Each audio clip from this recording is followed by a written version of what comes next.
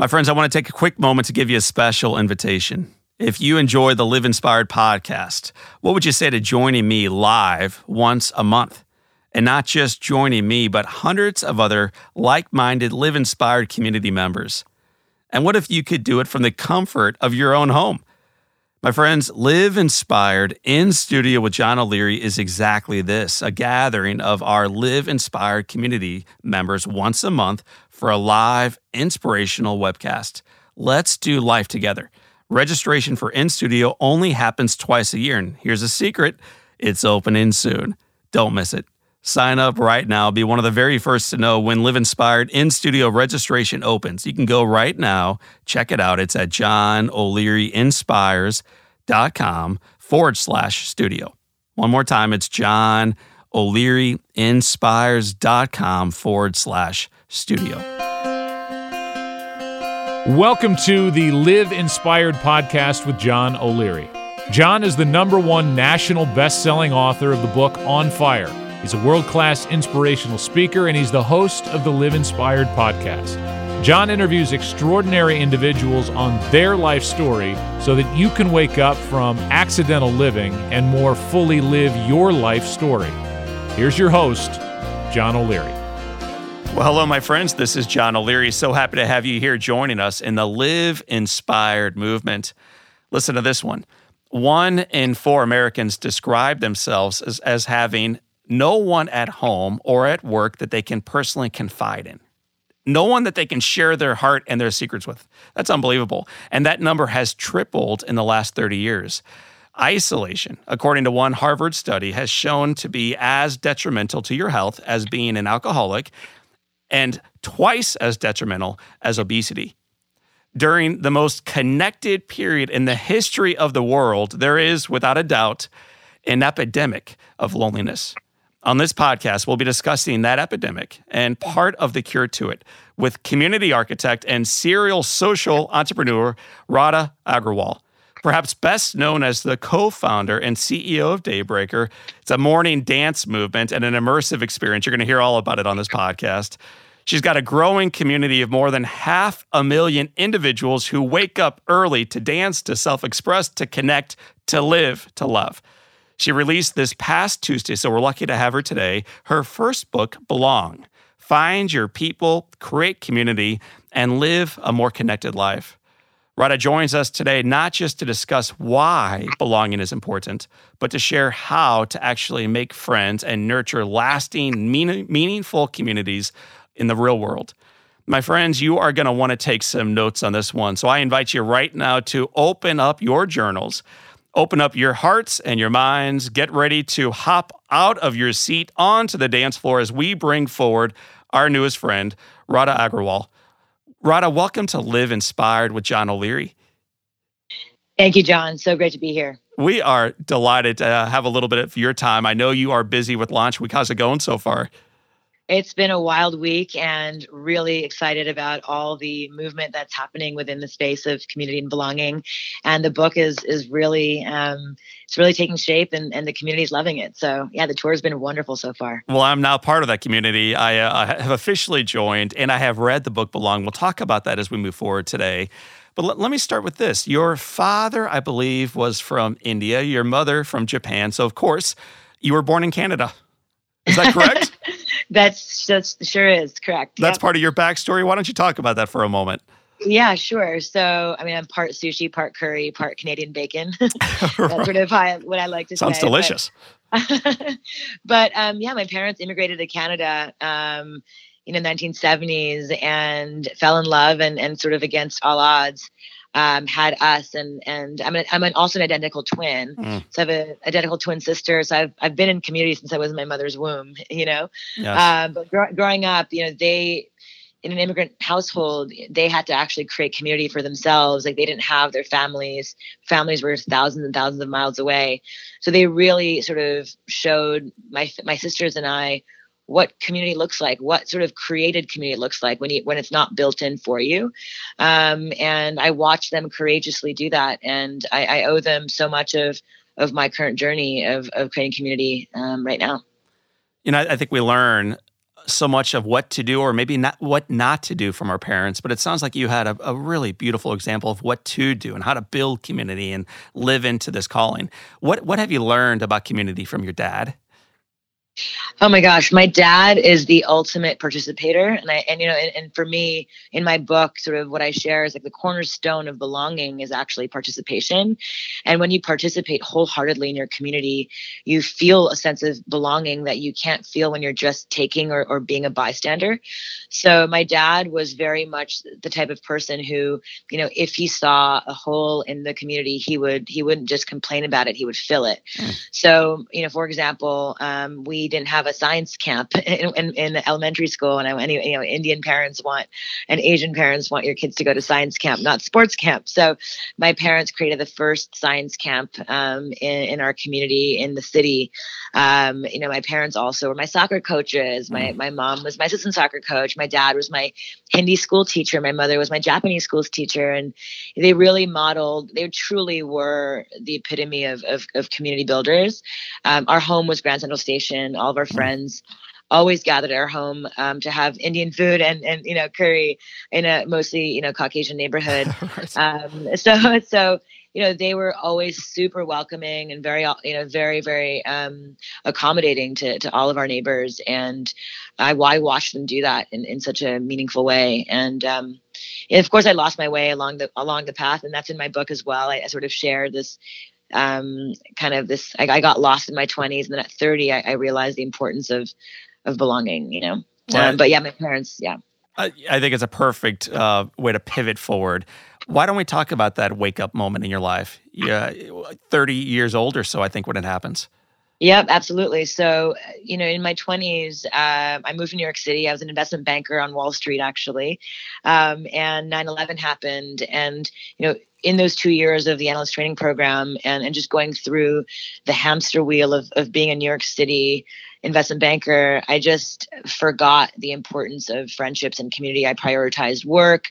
I canceled on friends all the time. And I really turned into sort of the masculine version of myself, to be honest. And I just looked at myself in the mirror at 30 years old after going to sports bars in my 20s and hanging out with uninspiring people who got drunk every week, and looked at myself in the mirror at 30 years old and realized I didn't recognize the person that I saw, that my fire was dim, that my eyes sort of had lost its luster, and that was the moment I realized, wait, what is all of this for? Why are we here on this planet? What is that makes us sort of want to live and thrive and survive? And it's actually belonging. It's actually making friends. And it's so simple. Actually, Harvard came out with a study that shares that the only single most important thing that one can do in their life is not to sort of achieve success, money, power, fame, but it's to have long lasting relationships. That's it.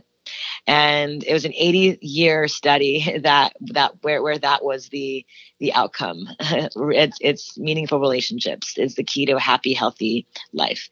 So I didn't know that stat at the time, but I knew that sort of in my earlier years, that's what made me happy, was being amongst other community members who understood who I was. So that led me onto this really exciting journey and scary journey of self-exploration, of who am I? What do I care about? Not what the world cares about, not putting on the sort of veneer of professionalism and adult that we all do, right? To try to be taken seriously, to be seen as a professional. So we lose our playfulness, we lose the light in our eyes in that process. And I began to realize that I needed to find it again. So that was the beginning of this journey of self-exploration where I did all these exercises for myself, where, for example, I wrote down qualities I was looking for in a friend, which when do you ever do that, right? You do that for your profession. You do that for someone that you want to fall in love with, a romantic interest. But when do we ever write down a list of the qualities we're looking for in a friend? So it was a 3-column list. Column 1 was all the qualities I was looking for. in a friend. Column 2 was all the qualities I didn't want in a friend. Mm. And column 3 was all the qualities, perhaps the most important, I needed to embody in order to attract the friends that I wanted. So I needed to be less of a workaholic. I needed to be sort of less judgmental. I needed to cancel on friends less and be less flaky. I needed to be a better listener. There's so many qualities I began to look, realize that I was, lacking, that made me attract the wrong kinds of friends, right? So it's a lot of gentle self-awareness, which is chapter 2 in my book. That's right. Is gentle self-awareness. We have to be gently self-aware of how we're showing up, and we often aren't. Radha, was this like an inflection point where you're looking in the mirror, you're almost 30, you realize your life is not exactly what you thought it might be when you were a kid, and you just changed entirely? Or was it more of a gradual increase in awareness and longing for and the becoming who you felt you were intended to be?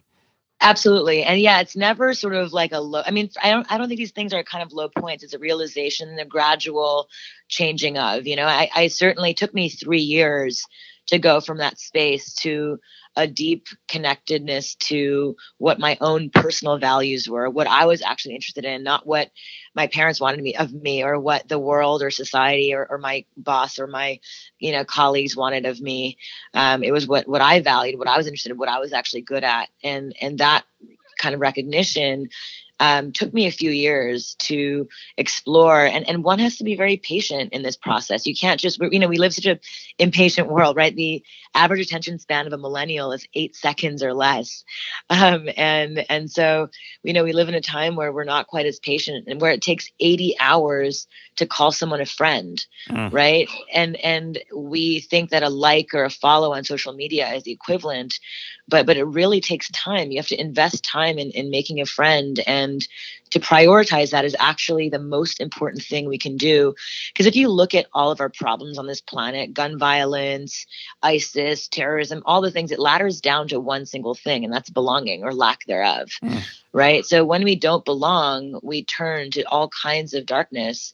And I really believe that if the child who went and bought the gun actually felt a sense of belonging, they wouldn't be doing that in the first place. And so there's actually sort of societal reasons for why belonging is so critical, not to mention health reasons as well. Right. Another study came out that shares that having poor social connections is as harmful to your physical health as being an alcoholic, and twice as harmful as obesity. So in fact, loneliness and isolation is very much a health hazard, and it's becoming more and more apparent. You write about you need to go in order to go out. When you write that, what do you mean by that? Yep. So the key to creating community for yourself, that's going to be a community that nurtures you, starts with yourself. You can't, so much of what people think about community building, they think it starts from the outside, right? Like, how do I find my people? How do I build this community?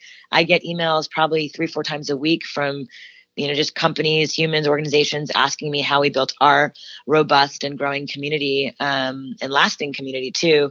And I always say the first thing is you have to first go inside. You have to first go in to go out. So, how do you radiate from within so that the community that you want to be attracted to you feels you, right? And that sounds kind of hokey and sort of wishy-washy and gray area, but there's real science to that, right? When you go inside and you actually do an assessment of what your personal values are, what are you good at, what are you interested in, then you begin to ask yourself, am I the right person to be leading this community that is being asked of me to, or am I faking it, right? Or am I better suited to lead this kind of community because that's really more aligned with my values, interests, and abilities, right? So taking the time to go inside and assess your, what I call your VIA chart, your values, interests, and your abilities, to take the time to ask yourself, okay, what are the qualities that I'm actually how am I actually showing up?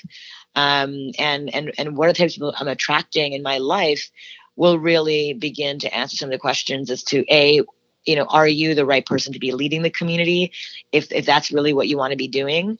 Or are you have you taken the time to go inside to really be able to know what type of person will fill you up and give you that equal energy exchange, right? I think we hide behind labels when we don't feel equal energy exchange, when we feel depleted. So I have friends who are very extroverted, but then will call themselves introverted because it's in some ways easier, because sometimes it's exhausting to hang out with people who don't get you. So it's just easier to be like, I'm introverted, so I don't really like going out. But really, it's you haven't taken the time to find community members who fill up your tank. So it just takes a deep sense of awareness and a real understanding of, and an intention of what actually fills you up, so that when you do go out, you're seeking those types of people and not just blanket statement and, sort of saying, oh, I'm not filled up by this, or I am filled up by this. It's our self-labeling is also what's creating this isolation and loneliness too, Radha, why do you think it is that we are so timid or unwilling to go deep? Why don't we all know who we are? I mean, the most important person for us to figure out is ourselves, and very few of us spend a whole lot of time investing thought, prayer, reflection around discerning who we actually are and what matters to us. Right, because there's so much fear and hurt there, right? We live our lives masking sort of all of our hurt from our childhood, from how we were raised, from, let's say, how we were bullied or how we were left out. And we continue putting on these masks and masks of sort of, look at me, I'm professional now, I've made money now. The kid who was bullied in school, so many of them now are driving the convertibles and living in the McMansions, right? Because they believe that that's actually a way to say, look, I'm no longer the bullied kid, I've made it. But they're masking one hurt with another sort of kind of unconscious sort of, I guess, Band-Aid to what really is the issue, which is, hey, love me, look at me, love me, accept me, want me. I all I want is to belong, right? Even it's so wild, but the celebrities who are taking their own lives, they want to belong too, more than anything. But in some ways, the more successful you get, the more at arm's length you get with people around you.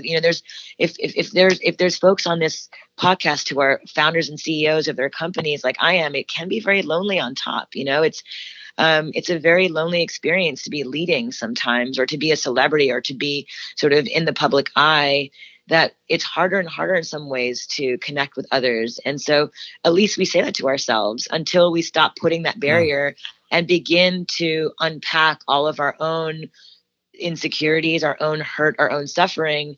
And then once we come to the point of, oh, right, this is just me trying to mask all this stuff, but all I really want to do is make friends and belong. And I've thought that success and a big house and a nice car was what got me there. But really what it is just 5 awesome friends, right? And so I think if we just reprioritize our efforts towards what I call an equal energy exchange and deep sense of belonging, right? Belonging is a feeling, whereas community is a container where you experience that feeling. I think we've also we're misusing the word community, and it's becoming another buzzword for how many users you can get, right? So you got to say that again for me one more time. Belonging is a feeling, right? That you experience, a feeling of, I'm home. They get me here. Yeah. Wow. I had this exhale of, this feels good, right? Belonging is a feeling, whereas community is a container in which you should be experiencing that feeling, right? But so often you can be a fan of the Seattle Seahawks. You're part of the community who wears the jerseys, but you don't feel a sense of belonging, or you can be part of the Christian church, and you're going to church every Sunday, but maybe you don't feel a sense of belonging there either, right? So, yes.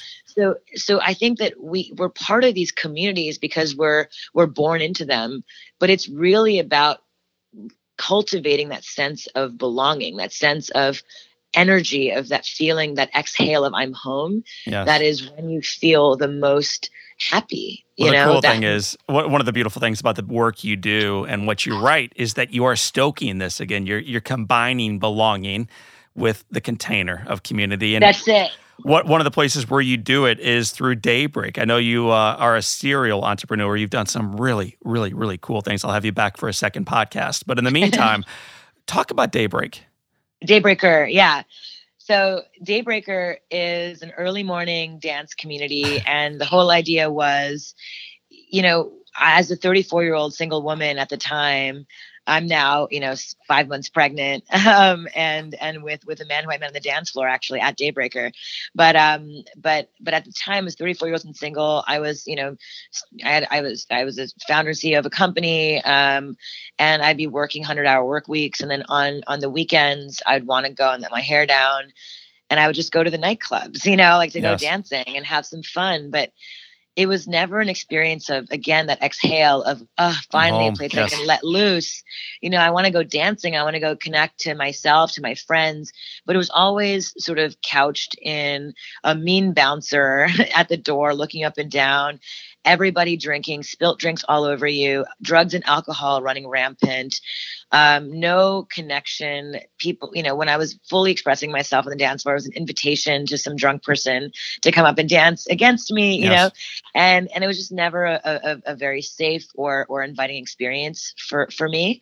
Not to mention, there's always just a DJ pushing buttons all night with no performative elements to it that made it interesting to be a part of that experience. So the idea was, what if we removed all of the darkness of nightlife, but then kept all the positives? Like, there's so much beauty in nightlife too. The connection, the community, the dance, the music, all of that stuff, right? That goes along with socialization. So the idea was, what if we did this in the morning when our energy was the most full, right? What if we replaced the mean bouncers with a hugging committee?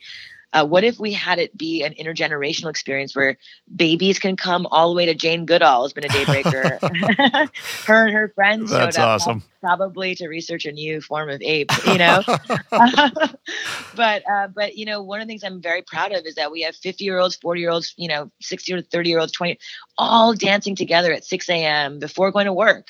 So we have team bonding experiences, team building of just everybody from the team, from lowly interns, all the CEO, coming to our parties and dancing their hearts out and going to work with glitter on their face and a giant smile, right? And doing it in the morning, and so the whole experience is a 3-hour experience, the 1-hour yoga experience into a 2-hour full-on dance party where we serve green juice, coffee, tea, wonderful breakfast treats. It's a 2-hour dance party where there's all kinds of performative elements, from a horn section to dueling sax players to fire spinners to break dancers, and it's just this wonderful circus of fun that you get to experience before going to work on a Wednesday morning, Well, and I want people to understand that the scale of this, and I know you did not get into it and you're not doing this for the scale, but this is the reality of the work in front of you. This is not taking place in your basement, although that may have been where it began. This is global, and it's in more than a couple dozen cities, and there's a huge demand in cities where it's not currently to start it. Absolutely. It's been actually a wild ride to experience. So honestly, I ended up sort of winding down one of my businesses, and selling it actually, and just doing Daybreaker full time. It's become a global events and community organization where we hold 24 events every month across the world in 24 different cities and 4 continents. We're launching Australia this fall. We're all over the US, all over Europe, South America, just all over the world. And our events are anywhere from 300 to 1,000 people each event. And we would do them on boats, on yacht. Imagine sailing around Manhattan, around the Statue of Liberty at 6 a.m. on a triple-decker yacht before going to work, or imagine going to the Hayden Planetarium or Adler Planetarium rather, in Chicago before going to work, or going to Grace Cathedral in San Francisco.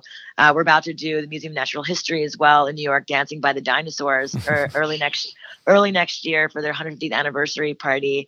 So we just did the Smithsonian as well in Washington, D.C. And so we're always partnering with wonderful, unbelievable venues across the country, across the world. Because we're not non-alcoholic, we're also a safe bet for all of these partners who want to bring in a sort of a mixed community of not just our elders, but younger millennials, everyone in between, young professionals coming to experience these often more traditional spaces. Yes. So it's been a wild experience, and we're like I said, we're coming to a city near you, and you can find us We're fun. You can find us on our website and sign up for our secret emails.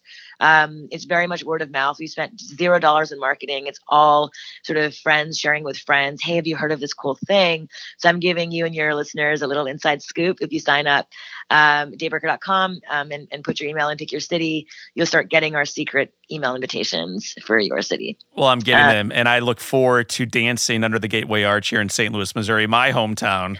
Oh my gosh, that's on our radar for sure. We got some pretty good dancers. I'm not one of them, but I'll be out there anyway. Just don't judge. Well, one of the coolest things about this is actually some people are like, I'm not a dancer. And if you're just walking about your life, you are a dancer. Every single person is a dancer. We dance when we were 2 years old. It's just because we were ridiculed as we got older, because our friends made fun, because even our parents were like, you're so silly when you dance. We begin to get embarrassed. And so we actually create these limitations on ourselves when honestly, the most free we feel are in two places: on your bicycle, right? Because you feel like a kid on the bicycle, and on the dance floor when you're dancing. It just people think they need to lubricate with alcohol and drugs to be able to let go. But if you actually learn how to do that on your own, I call that releasing your dose. It's in my book. I actually I want to ask you about that. Yeah, and you can actually find your own brain chemistry, you can really activate and train your own brain chemistry to release your natural highs. So let me ask you about that. 3 weeks ago, I was in central Missouri at 7:30 in the morning, had a 3-hour drive to get there to speak to about 60 little kids who'd been burned at one point in their past. And after I spoke, they invited me to lead their dance party. So, no beer. It's 7:30 in the morning. There are cameras on me. I'm wearing shorts and a T-shirt, and here I am up there doing this Mamba dance. I'd never done it before. And you got 60 campers. You got John O'Leary, and you got about 50 guides dancing. No judgment. No frowns. Nobody's sitting back. Everybody participating, and we are releasing dose. So for the audience who have never been part of a dance party at 7:30 in the morning in central Missouri or at one of your events, tell us what dose means. Tell us what we actually get for free when we want to participate. Totally. Well, and by the way, you can get dose. You can dose from more than just sort of a dance party. But yeah, so essentially, one of the things that most event planners or folks who think about designing or creating an event don't think about is actually helping people release their dose. And so DOSE is my acronym, which is actually hilariously ironic. So when you think about dose, what do you think about? Medicine and drugs, yes. Right? But in my aha kind of eureka 2 a.m. sort of deep dives, I realized the word dose spells out the 4 happy brain chemicals that you release: dopamine, oxytocin, serotonin, and endorphins. Can you believe that? It's awesome. So the fact that medicine is in our own mind, it's in our own brain chemistry. We can release our natural dose if we just train our brains to do that. And every single event organizer out there listening, if you can create an event and design a human experience that can help people release their dose, whether it's an employee holiday party, whether it's an event for your community, for your customers, whatever, instead of just throwing up a party that has your banner and logo on it, really think about how is it that we can create an event and an experience that can help our community members, our employees release their dose. And at Daybreaker, with all of our partners that we do, Nike and IBM and Samsung and Amazon, everyone that we work with, we're always supporting them and thinking about how to help them release their dose, right? So our events are very much, sort of, you get the dopamine from the pleasure reward of waking up at 6 a.m., right? The dopamine rush is pleasure reward center. That's the hit of your brain saying, wow, good job, John. You woke up at 6 a.m. to go dancing, right? And you also get the dopamine rush from music, from listening to music. The oxytocin you get from hugging, from touching. Did you know that Americans are the most touch-starved society in the world? So we touch it. I only know this from your book. I was shocked to see that study. Yeah, so Americans touch each other upwards of once per conversation. Whereas, Puerto Ricans and Mexicans touch each other upwards of 130, 140 times in a conversation, right? Like, Yes. and yet guess what the number one porn viewer in the world is? Yes. Pornography viewer in the world. That is Americans. So, we look for physical touch in all the wrong places. Instead of just hugging our friend or just brushing our friend's arm, there's so much sort of litigation around giving your employee a pat on the back that we've become terrified of being friendly in a physical way with one another. And yet it is what makes humans survive and thrive. We cannot survive as a species without touch. And yet we don't have enough of an oxytocin release. So you get the oxytocin at Daybreaker because we have a hugging committee right when you walk in. John, I can't tell you, I've literally hugged probably 10,000 people. I've hugged 10,000 people at Daybreaker. I'm usually the hugger now. I've made myself redundant in every other area. But that, yes. But I definitely, I'm always the one wanting to hug our community members at the door before an event happens. And the number of puzzled or kind of like sad or sleepy or confused faces turned into smiles and thank yous and emails afterwards thanking me about how much that hug meant to them, how they're going through stuff, how they haven't been hugged in forever is honestly astonishing. And so the hugging committee has been something that we've implemented across the world now. And it's been one of our most beloved, small, simple things that we've done for our community that's been so game changing. The oxytocin you also get from dancing, holding hands, being, sort of in a room with 400 people, you're rubbing shoulders with people just by accident, They actually call that a contact high at concerts, right? When you go to a concert or you go to a football game or whatever, you're just around That's a lot awesome. of people. Yes. And that contact high makes you high. It's not the beer that you're drinking. It's actually, believe it or not, the oxytocin release, So the serotonin in the dose you get from feeling a sense of this is bigger than me, feeling a sense of worth. So all of our events have an MC. We have a full-on sort of staff that we train to really help people believe and really understand that this event is bigger than just them. They're not just coming there for themselves, but they're coming there to actually support themselves and the other person who might have come for their first time. So it's very much hey, we're on this together. And that serotonin you get from that feeling of really sort of good vibes, of this is bigger than me. And then the endorphin release, the E in dose you get from, of course, what they call a runner's high. You get that from the endorphin rush of sweating and working out and burning calories. And you burn upwards of, 1,000 calories at Daybreaker. And I probably walk, I do, my average step count is 7,000 steps. Exhausting and awesome. And I am assuming amazing. When you hug 10,000 people and when you have allowed 500,000 plus to join you on the dance floor, you've heard some terrific, probably even transformative stories. So I'm curious, Radha, do you have a favorite that you're like, oh gosh, John, this one time? Yeah. Oh my God. I mean, I have so many of them. The one Sure. that really comes to mind is, this one kid comes up to me, tears in his eyes, and he said, "This is my 7th Daybreaker. I've been watching this community accept me and love me for who I am.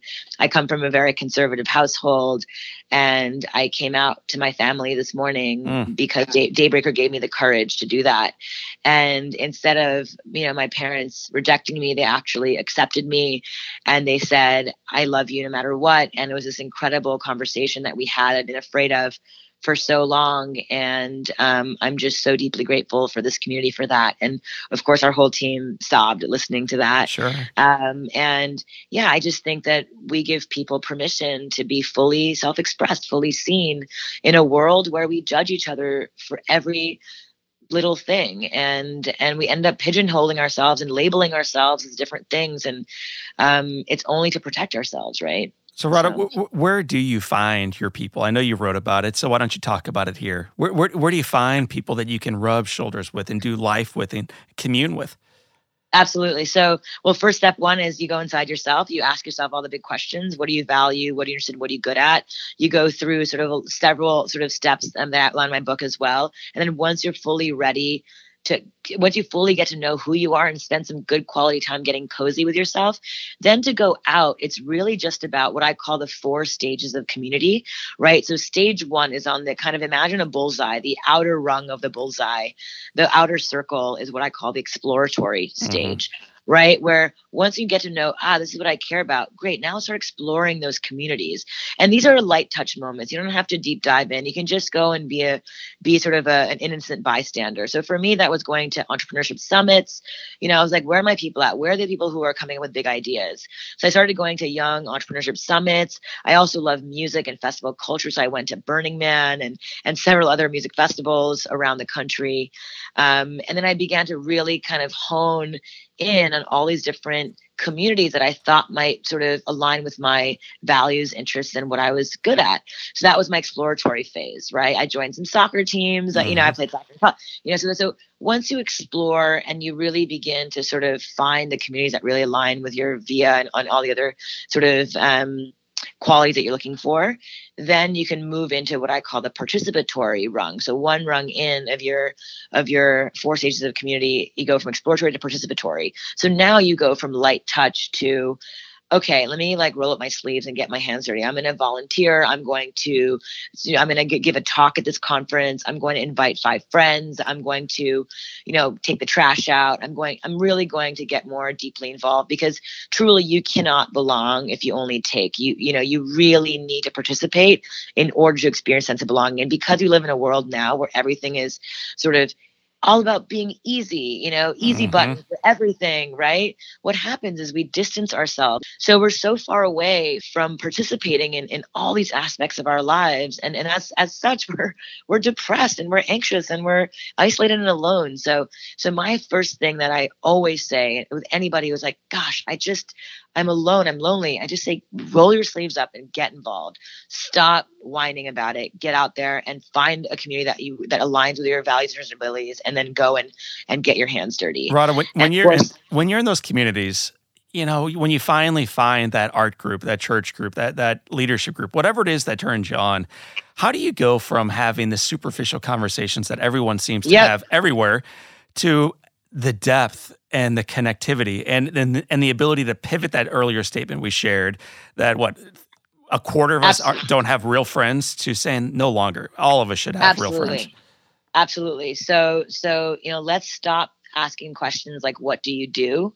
Right? I think that we're so quick to have transactional relationships in our lives. So what can this person do for me? Or what can you do for that person, that we forget sort of to ask the bigger life questions. So in my book, I talk about, here are 5 big questions that you can ask that go beyond what do you do, and to get inside someone's backpack. Because you see, John, it's one of the things that I've realized is that we're very easy to judge. It's very easy to judge one another based on how we look or what we do for a living. But once you go one step in, one level deeper into who they are, you begin to see just how much more similar we all are.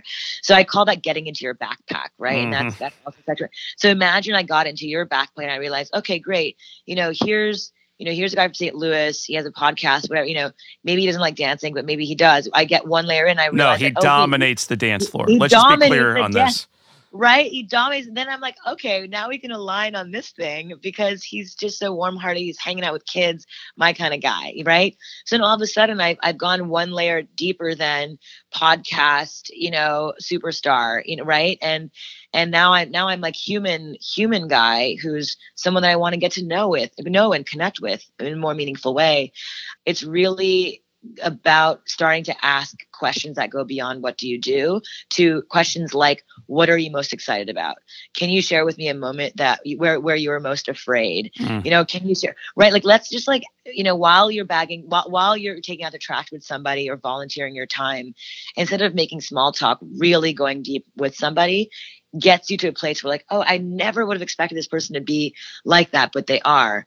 But then all of a sudden, also when you start participating in communities and places that align with your values, you're going to find them more and more. I used to have to silo all my relationships. These are my workout friends. These are my smart friends. These are my, my Pokemon or whatever. I'm making this up, but friends. But all of a sudden, when you find and you stumble upon, which every single human will stumble upon their community if they're intentionally looking for it, they will find that community that are doing all the things that you're doing, and you're like, oh my gosh, where have you been all my life?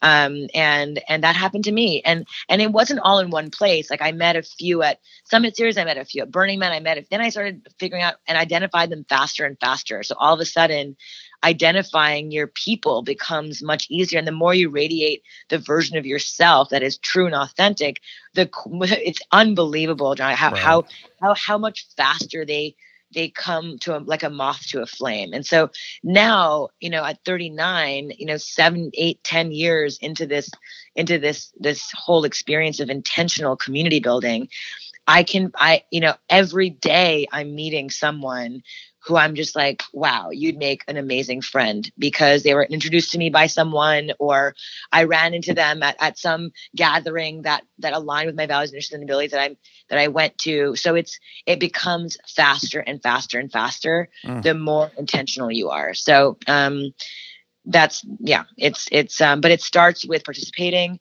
It starts with going deeper than what do you do. It starts with, so then the third and fourth stages in your 4 stages of community. So it goes exploratory, participatory, and then outer core community, and then inner core community. So your outer core community is like the 100 or so folks. Dunbar's number is about 120, a researcher, an anthropologist. You can know 120 people at a time, recognize their faces and names, and then you can go really deep with 10 to 15 people. But again, these are all things that gets so much easier to navigate once you just begin this journey of self-exploration and discovering, wow, the importance of making friends. And my book, what I try to do is demystify the whole thing, is giving you very simple tools, a very step-by-step guide for how the heck do I do this this often scary thing of making friends. And so, every book I bought on community building, belonging, as I started my journey, was very kind of sort of boring to read and written, not colorful. My book is fully illustrated. Every single page is illustrated. It's an experience. You're participating in the story. There's 20 exercises in the book. So by the time you close the book, you really feel like you have a blueprint for your personal life and your professional community. Radha, where's the book available? You can get it on Amazon, anywhere. Actually, it's available everywhere. And yeah, this is day 2 of my tour. So come find me on the tour too. I'm doing a 30-city book tour across the nation. I'll be stopping in all the major metros, and I really hope to see you there. You can find my book, my tour schedule at belongbook.com. And you can RSVP for a free ticket. Then I hope to meet you out there. Right on page 22 and 23, there's a little diagram that says Radha's life timeline. It's an awesome drawing starting on the right. You kind of work your way around the 2 pages, and it describes where you've been.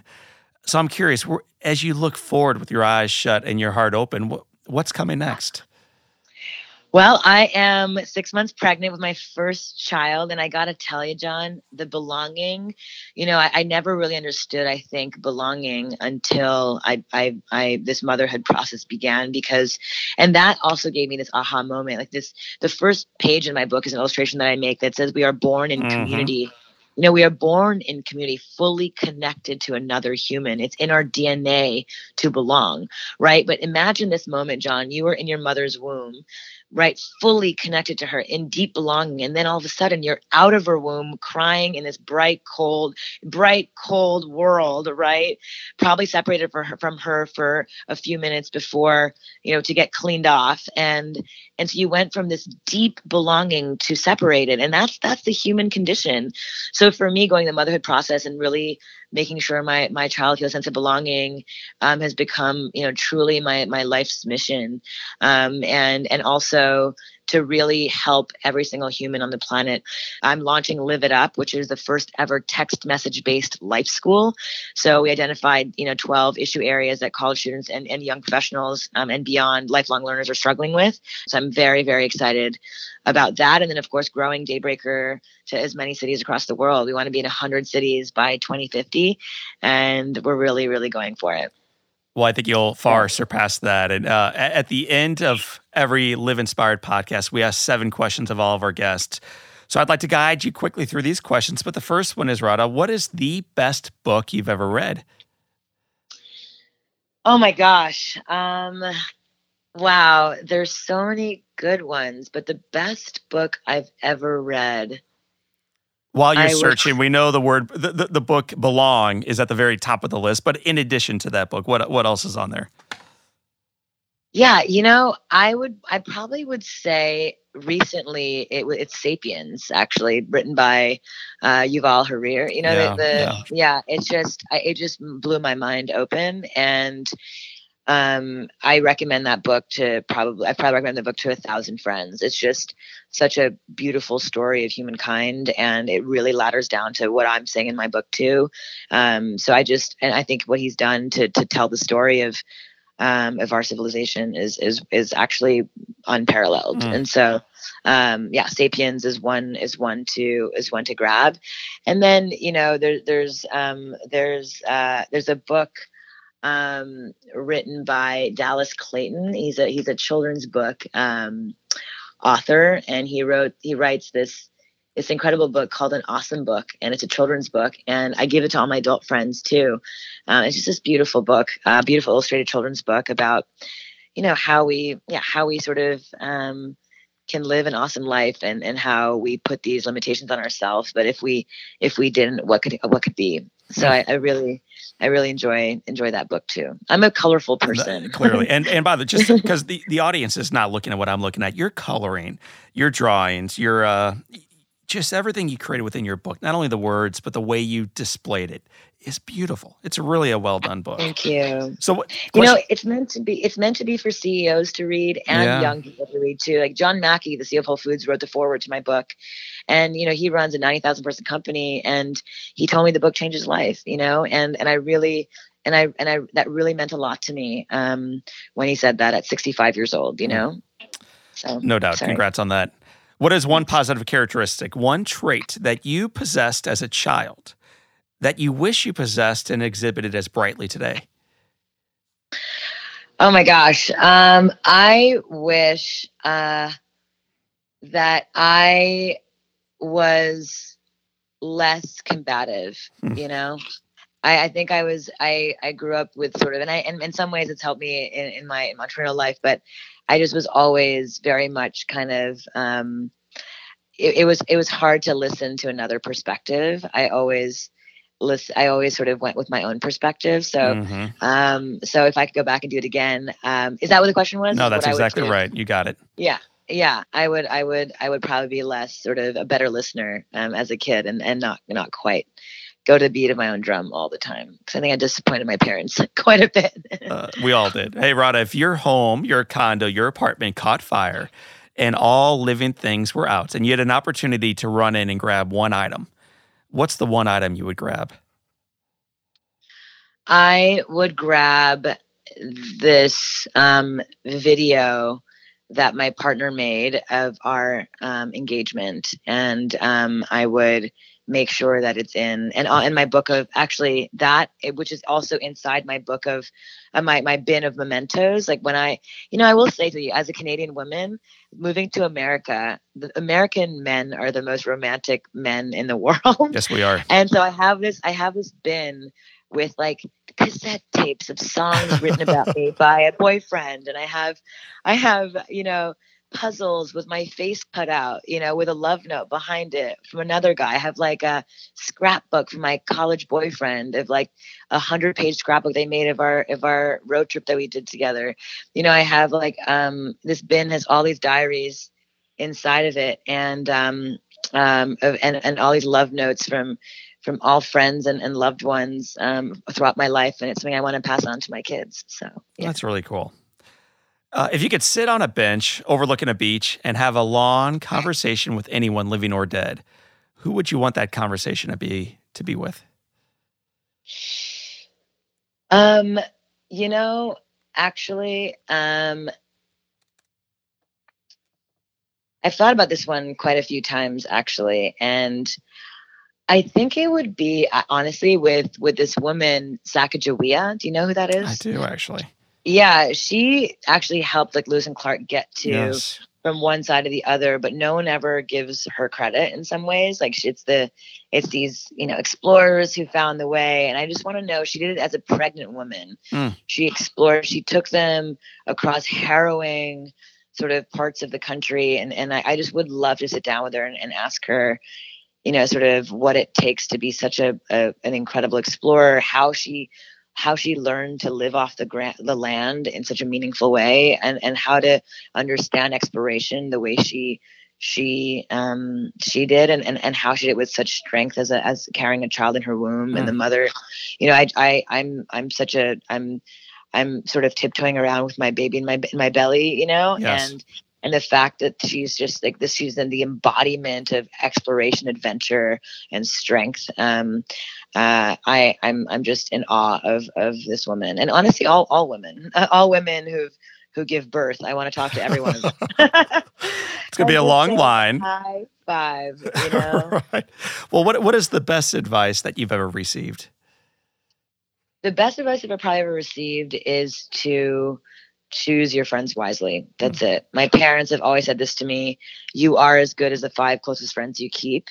Really, you are as good as the 5 closest friends you keep. And you are the sum of all the friends that you keep. And so if you hang out with jerks, you'll be a jerk. If you hang out with kind, generous spirits, you'll be a kind, generous person. And if you hang out with inspired, curious, interesting, and interested people, they will be also an embodiment of who you are. So I'm very, very much an advocate of that now, especially as I went through my journey as well of just how important that is. But truly, that's the best advice I can give to anybody now is pick your friends and really nurture them.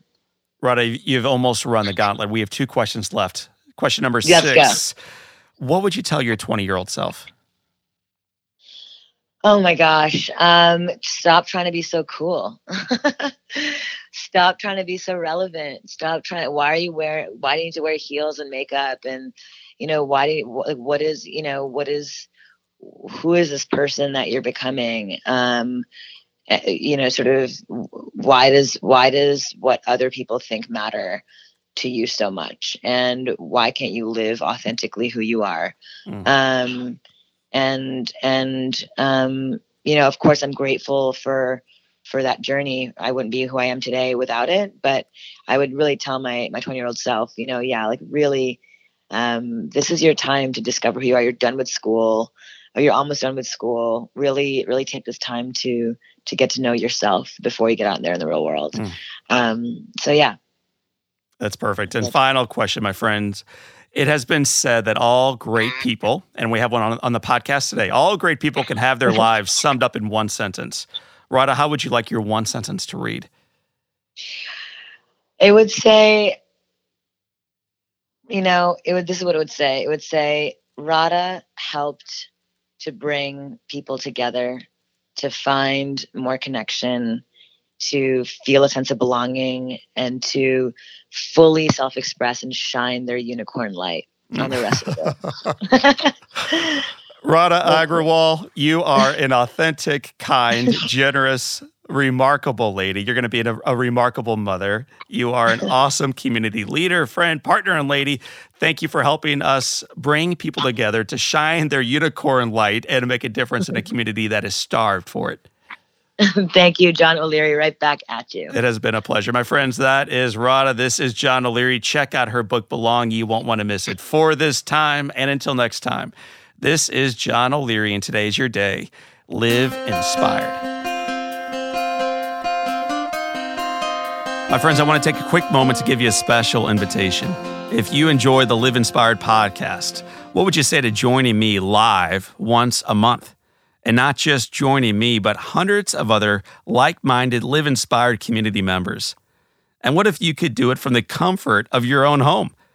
My friends, Live Inspired in studio with John O'Leary is exactly this, a gathering of our Live Inspired community members once a month for a live, inspirational webcast. Let's do life together. Registration for In Studio only happens twice a year, and here's a secret, it's opening soon. Don't miss it. Sign up right now. Be one of the very first to know when Live Inspired in-studio registration opens. You can go right now. Check it out. It's at JohnO'LearyInspires.com/studio. One more time, it's JohnO'LearyInspires.com/studio.